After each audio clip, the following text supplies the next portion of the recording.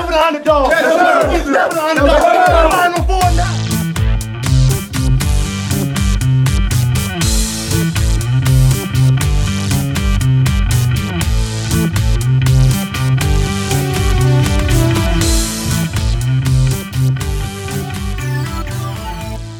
What's up, Duke fans? Welcome to the Devil's Den podcast. I'm your host, Josh Smith, joined by my co-host, Raul and Shu, coming at you after Duke beats Notre Dame 68-64. Coach K's first game back in Cameron since retirement, so that was a little bit last minute. I think that kind of got a lot of people stirred up.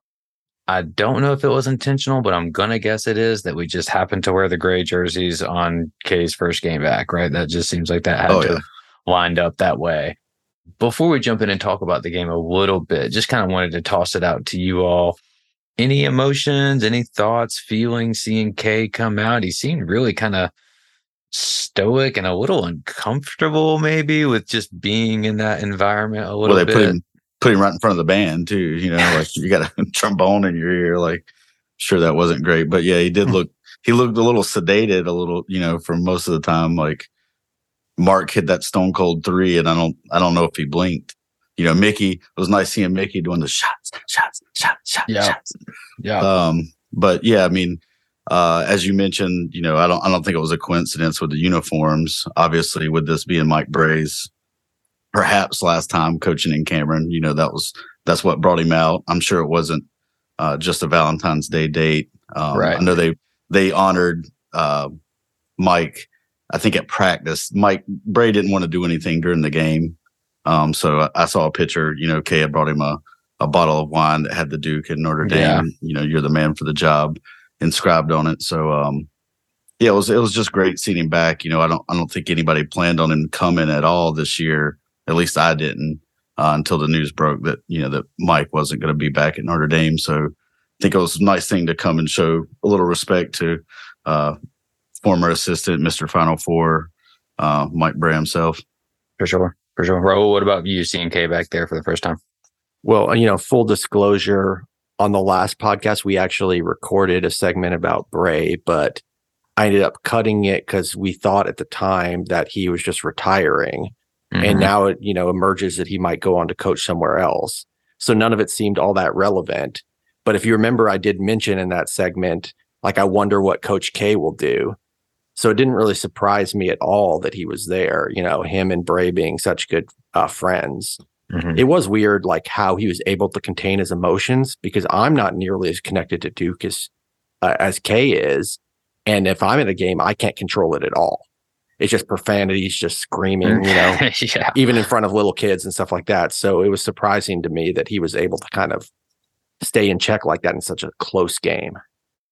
I think it really seemed like he just had to channel his like coaching self, right? He sat there, was watching it as if he was coaching it. Like, there was no like riding waves. There was no kind of like excitement. It really seemed like, now I'm sure that he was, but I think it was an intentional way for him to kind of just protect himself, try to blend in, try not to get a ton of camera time.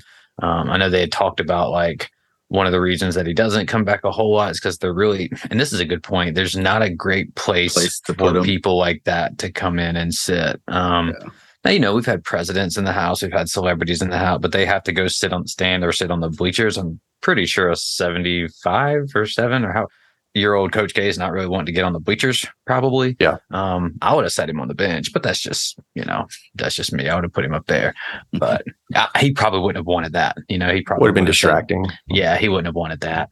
But it was cool. It was cool seeing him back and seeing us get a win for him, especially considering his last game there didn't go that great.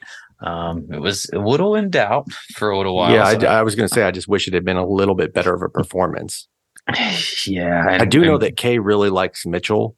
You know, he was, you know, messaging John Shire about that earlier in the year. So that's a kind of cool moment that Mitchell hit that in front of him. Yeah. That's a kind of a prototypical K kind of recruit anyway, right? Mm-hmm. Like dating all the way back to just like Wang, Davis, Hill, all those guys, you know, just right in that mold. So, well, you mentioned Mark, so let's start there. I think that's the kind of the place to start. Mark's kind of been a little up and down recently. You know, Shire talked about how he's been getting up 100 corner threes in practice. he really hadn't even been shooting threes lately after being like 42% earlier in the year. Picked a great time to start hitting some though. I mean, so we're up 1 with like 12 seconds left. Roach gets the ball top of the key. Draws left. They sag off of Mark, makes a pocket pass to him, and he just knocks it down.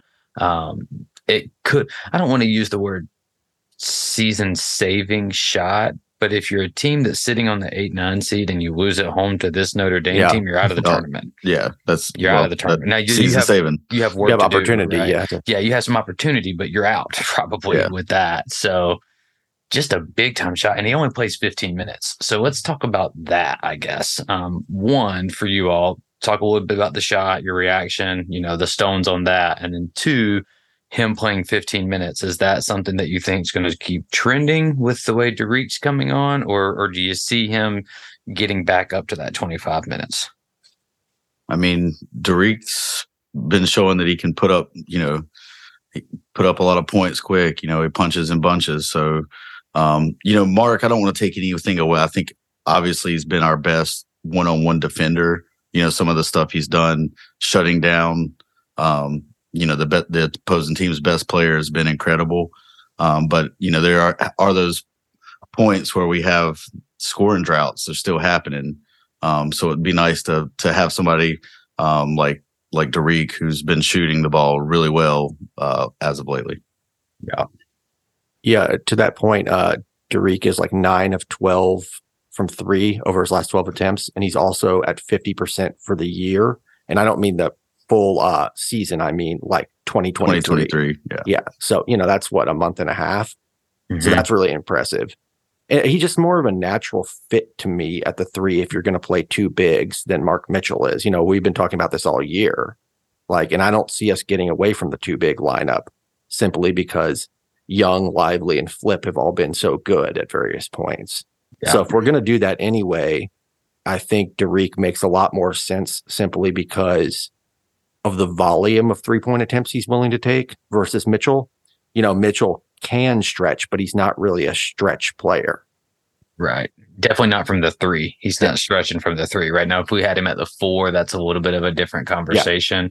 Yeah. I agree with you all. I think it's less about what he's doing and more about kind of Lively's kind of, coming on, Derik being able to come on and be more of a natural fit there. Flip's not going anywhere, right? Like he's a mainstay in that lineup.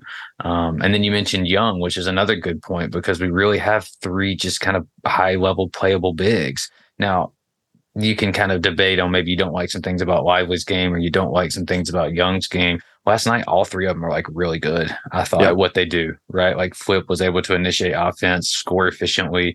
Young the same way. He only plays, how many minutes did Young play last night? Like 9 or 10? Not a ton. 9. Yeah, 6 points, 8 rebounds, just the 1 turnover. Lively plays 27 minutes. I think he had like 6 and 2 blocks or something like that. It's hard to take some of these guys off the floor. With Derik coming back strong too, he ends up playing 27 minutes last night. And, it looked like he was on pace for a pretty big game there. Initially, he hits like his first 3 threes, and then I don't think he scores again after that. But, it's going to be interesting to see what that's going to look like and how the minutes are going to switch around. But either way, huge shot from Mark. I mean, happy for him to have that. He's hit a lot of big shots over in that same spot. So we can talk about that in a little bit. Lefty just in the left corner. Shots. Yeah, I mean, I'm sure he likes that. I hit the other 3 he hit because besides Derik, they were the only 2 that hit threes, right? And nobody else made a 3. It was just Derik made 3 and he hit, and Mark made 2. Yeah, we were 5 of 20, so not great. Yeah. So, Mark hit 2 of them from the first one was kind of that left wing, and then obviously the big one in the left corner. But as a left-handed player, that's probably what he prefers, shooting on that side of the floor a lot easier. Yeah. And, also another thing too, you probably know more about this being a lefty, but I don't think a lot of other people realize that as much, that I really like that we have him not deep in the corner, right? Because he is a lefty. So that's a really tough shot. If he's like in the traditional corner, if you're a right-handed shooter versus being like he seems to kind of be about 2 to 3 feet Yeah. to give him to be able to line that up. I never thought about that, but that makes sense because the you line could get behind the back. You get behind the backboard. It's a tough shot. Yeah. Tough shot. But we'll just, for all the other nerds and geeks that like that stuff like I do. But on the subject of the bigs, I will say that it seemed like we did play one big more often last night in the second half, at least. And I thought that was kind of a response to them going small, which we can talk about because that's what got them back in the game. But there was long stretches of just Lively. There was a stretch of just Flip. So that was interesting to me too. Yeah. And I think we can talk about that now. Well, I was going to also, because we were talking about the big guys, Lively, you guys noticed like last night, he was being aggressive on offense, showing, I think he shot a 3, he caught it in the paint, turned around and scored. Yeah, he had a little nice post up. Yeah. So it's nice to see him at least being a threat, that I think that's going to help out if teams know that, if they pass it to him, he's not even going to look to score. It's easy to scout that. So at least becoming a somewhat of a threat. I bet that was in the scouting report a little bit because we mentioned on the last pod that this could be a big game for our big men simply because they don't really have, anybody. Protection. Yeah. And he really has to do more of that too, because he's in a position to where you can be defended by a much smaller guy and they're not going to bring anyone because they're just not, this guy wants to pass or this guy's going to look to he's not going to look to go back. Yeah, you just have a body on him. That's all you need. It doesn't matter what just body. Put a little body on him. He'll feel it. He's not coming to you. Right? Could you imagine Kihei Clark, just he's got no, let me pass this out. Jackie Moon, but back to you. Got his hand on his hammy. But one good thing too, before we kind of talk a little, I want to talk about Notre Dame too. Only 8 turnovers last night. Now it was kind of ugly a little bit early. It was kind of like, ugh, but kind of settled in. Which ironically, we blow a 14-point second half lead, but not really because of turnovers. I don't know what exactly is going on with the offense. We've talked about it because we can run good things. Right now, the offense is just continuing to just spiral out of control. We're 41st overall in KenPom. The offense is 72nd, which I mean, it was in like the high 30s, low 40s, like not even a few weeks ago. Like that's you have to play pretty poorly to get it to drop at that rate. And it's not just a pace thing. It's not a pace thing. It's not just that we're not able to score in the 70s because we don't play fast enough. Virginia, other teams play really slow or slower than we do and are able to maintain like top 15, top 10 offenses yearly. It's not that. Could it be the 40 turnovers we had in 2 games? I think we had 21 and 22 in back-to-backs, right? It could be I mean, it's got to be that and just the inability to shoot. Yeah. That's what I was going to say. It's not the same thing every game. Right. Because again, we had a 2-to-1 assist to turnover in this game, but we couldn't hit threes. Yeah. 25%. And then, in the Virginia game, we shoot really well, but we can't take care of the ball. Yeah. It's frustrating that it kind of seems to, and that it's a youth thing too, right? And maybe it's just a new staff that like everything's a little more reactionary. So like this one thing goes wrong. So we focus all of our attention on trying to fix that. We fix that. And then we lose this other part. Right. And then it's like, okay, now we go back and we try to figure that out. And then something else pops up. I will say we do shoot really well from the free throw line, and we did it yet again, 13 of 15. Yeah, and needed all of them. Yeah. Tyrese hit some big ones late there too. That was clutch. Another kind of bad shooting game for Roach, which is kind of trended a little bit now. I think that's kind of 2 or 3 in a row after he played really well against Carolina. Obviously, no one really did much against Miami, but. He was 7 of 11 against UVA. Okay, so he was good against UVA. That's right. So it's going to be more because he started out the game. That's right. He started out on fire. And we were complaining that he didn't shoot more in the second half. Yeah, but he had 5 turnovers in that game, so it's like he found another way to, have a negative impact. Unfortunately, I was really just hoping, I guess maybe that's what it is, hoping for more of that career year from Roach. And he's actually shooting lower than he's shooting a lower percentage from the floor than his career numbers. And he's shooting slightly better from 3, but only by like 1% or 0.5%. I mean, 33%. So, it'd be nice he was 3 for 12 last night. Just didn't have it. Our guards didn't really do a ton last night. I think Tyrese didn't score his first basket until He had that 6 layup. minutes left or something Yeah. like that. I mean, you I know, think he had a fast break. It was a fast break layup, and then he had another one kind of down the wire where he, Yeah, that one was big though. yeah. His shots were huge late. I also think too we have a tendency to overpass. Yeah, and I know definitely. John has talked a lot about like we're able to play like our offense, like we just run things more smoothly when we're like operating off of a pass. But I think sometimes there's a tendency to just overpass, especially kind of, not to call guys out. Can be a good quality, but like Grandison, Young, even Proctor a little bit. There's a tendency to maybe just overpass when sometimes you just got to try to make something happen there. I feel like a couple of our turnovers were just like passes that hit off our chest, right? Like there was one fast break. I think it was at Grandison. It hit off of him. Ryan might have bobbled one here or there. So yeah, but like you said, overall 8 turnovers is. So you take that. Yeah, you take I'll that. that Especially, it still feels a little fortunate to win. I mean, Goodwin is just killing us. Dude has 25 points off the bench, but he doesn't even score the final 4 minutes. And like they had like 2 possessions where dudes are trying to just like cross us over and just like cross themselves, and Proctor takes the ball and gets his layup. So I mean, we'll take it, but I think there's something to be said there. I really thought though, like just watching it, if I wasn't a Duke fan, I'm sitting there like, man, Bray's good at offense. He's really good he just went 5 out and was letting Goodwin just post up our guards and was running the same little just curl to get him to the free throw line extended and just catch low and do whatever he wanted. Now, you hope that he's not just going to be sitting there making like MJ and Kobe fadeaways. That's what I was going to say. Was. I think they hit like 10 turnaround, but credit to you, if your guy's hot, credit to you for getting it. Yeah. He goes 11 of 13, and I think he only had 2 threes. So that's 9 shots like in the lane, and I don't think most of them were layups.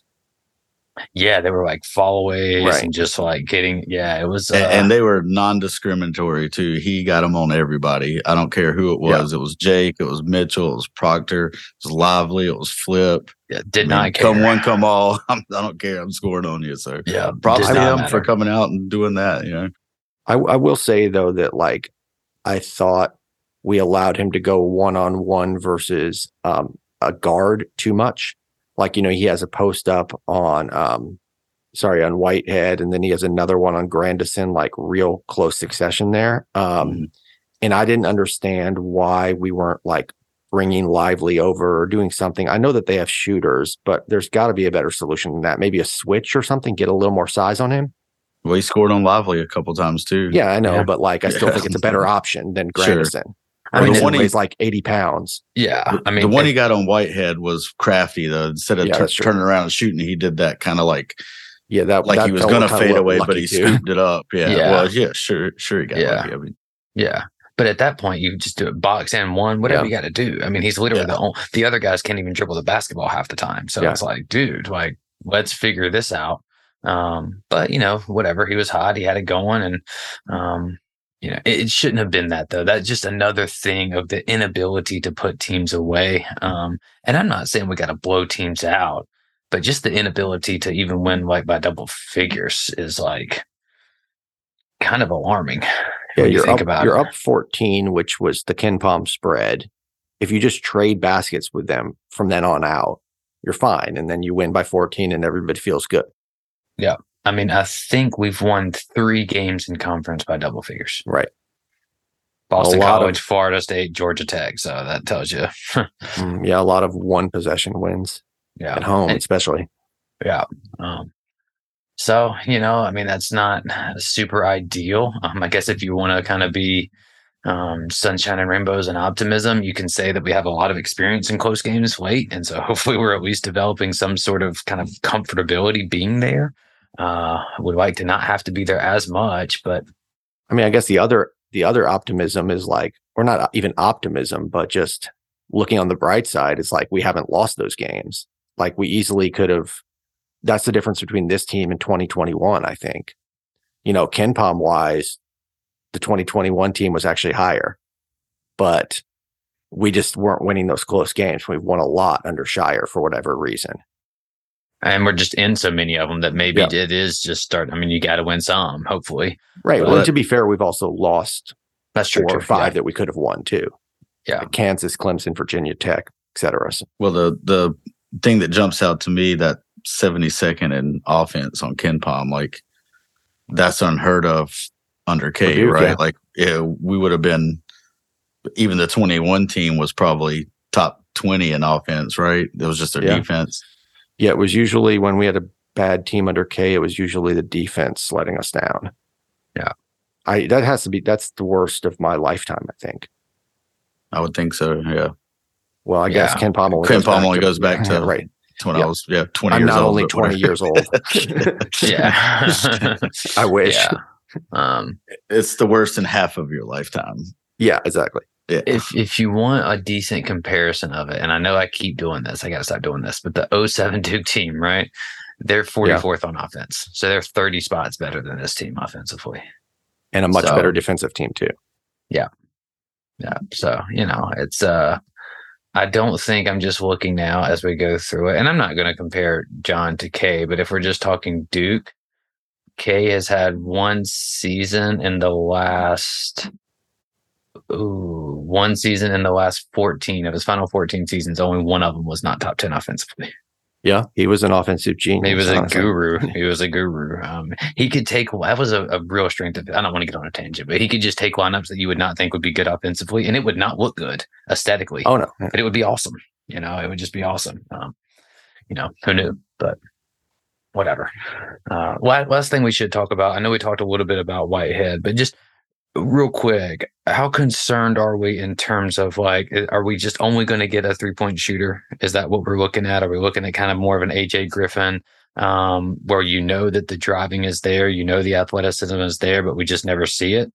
Is that kind of where y'all are settling in with Whitehead, or are you, he's just a second game back? Are we expecting him to we never really actually saw it. So that's my concern of maybe this is just what we get. Now we can still have incredible value from him with what we have, but is this kind of what y'all expect? Should we just lean into that role for him? Or do you at some point expect to see Alpha Whitehead out here?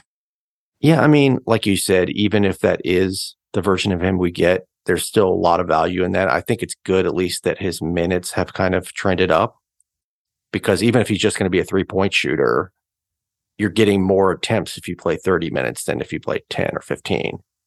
But yeah, I'm not really seeing it. Like, he just seems so cautious about his body. There was a play where he should have dove for a loose ball last night, and he didn't. He just kind of stood upright. Now, I will say the whole team was being a little bit lazy on those kind of plays. Sure. I don't know what was going on. Yeah. But yeah, it just seems like he's in his head about hurting himself. Yeah. And that may, maybe it's related to draft stock, but that seems like the cynical view. I think it's just awareness of the possibility of getting re-injured. Yeah, I don't really think that I think it's funny to kind of throw that out there, but when if you just put yourself in any kind of remote, similar situation for your job or whatever, you're not really thinking about that. Most of the time, if you're a player, you're just playing. Now, if you want to think about draft stock, then you pull a Jalen Johnson, maybe, or you kind of go that route where you just completely say, wait a minute, I'm just going to focus on this over here. Well, I'm not an athlete, but I injured myself. I injured my foot back in November, and I still kind of favor it in weird ways, even though it doesn't hurt anymore. Yeah, I mean, someone who I had to wear ankle braces on both ankles because just the thought of even seeing people roll their ankle makes my ankle hurt. So I could see him, it being a mental thing. Before the season, I pictured Derek, being out and passing lanes and getting a lot of fast break dunk. I don't even know if we've seen one fast break, but he didn't dunk it. He missed the dunk. So hopefully that's not the last one of those we get from him, but you might be right. I mean, you might just be changing it to the old man at the Y, just stand in the corner and shoot threes. Which is tragic, man, because, and we haven't talked about this enough, but props to Shire for keeping things together. I don't think we as a fan base kind of recognize what it means to lose an alpha 20 point per game kind of score. If he's shooting like this from 3, based on how he played in high school and his ability to hit pull up 2s, to finish and score at all 3 levels, his passing ability, that little bounce little slip screen that him and Flip ran was just money last night. Would love to see some more of that. that really throws a wrench in what you're trying to do, especially when it happens late in the summer and you're expecting this is going to be our guy. It's very clear to see his numbers and you just project him over like 33, 32 minutes a game and what he could do. That's tough. And this team would desperately need that. If we had that, it just throws so much more of a wrinkle into what we can do. It's also tougher when you're kind of going back and forth in his availability. It's like if he's out for the season, then you just kind of pivot into a new game plan. But the fact that he comes back and then goes out again, just, however many games later, I think makes it even tougher.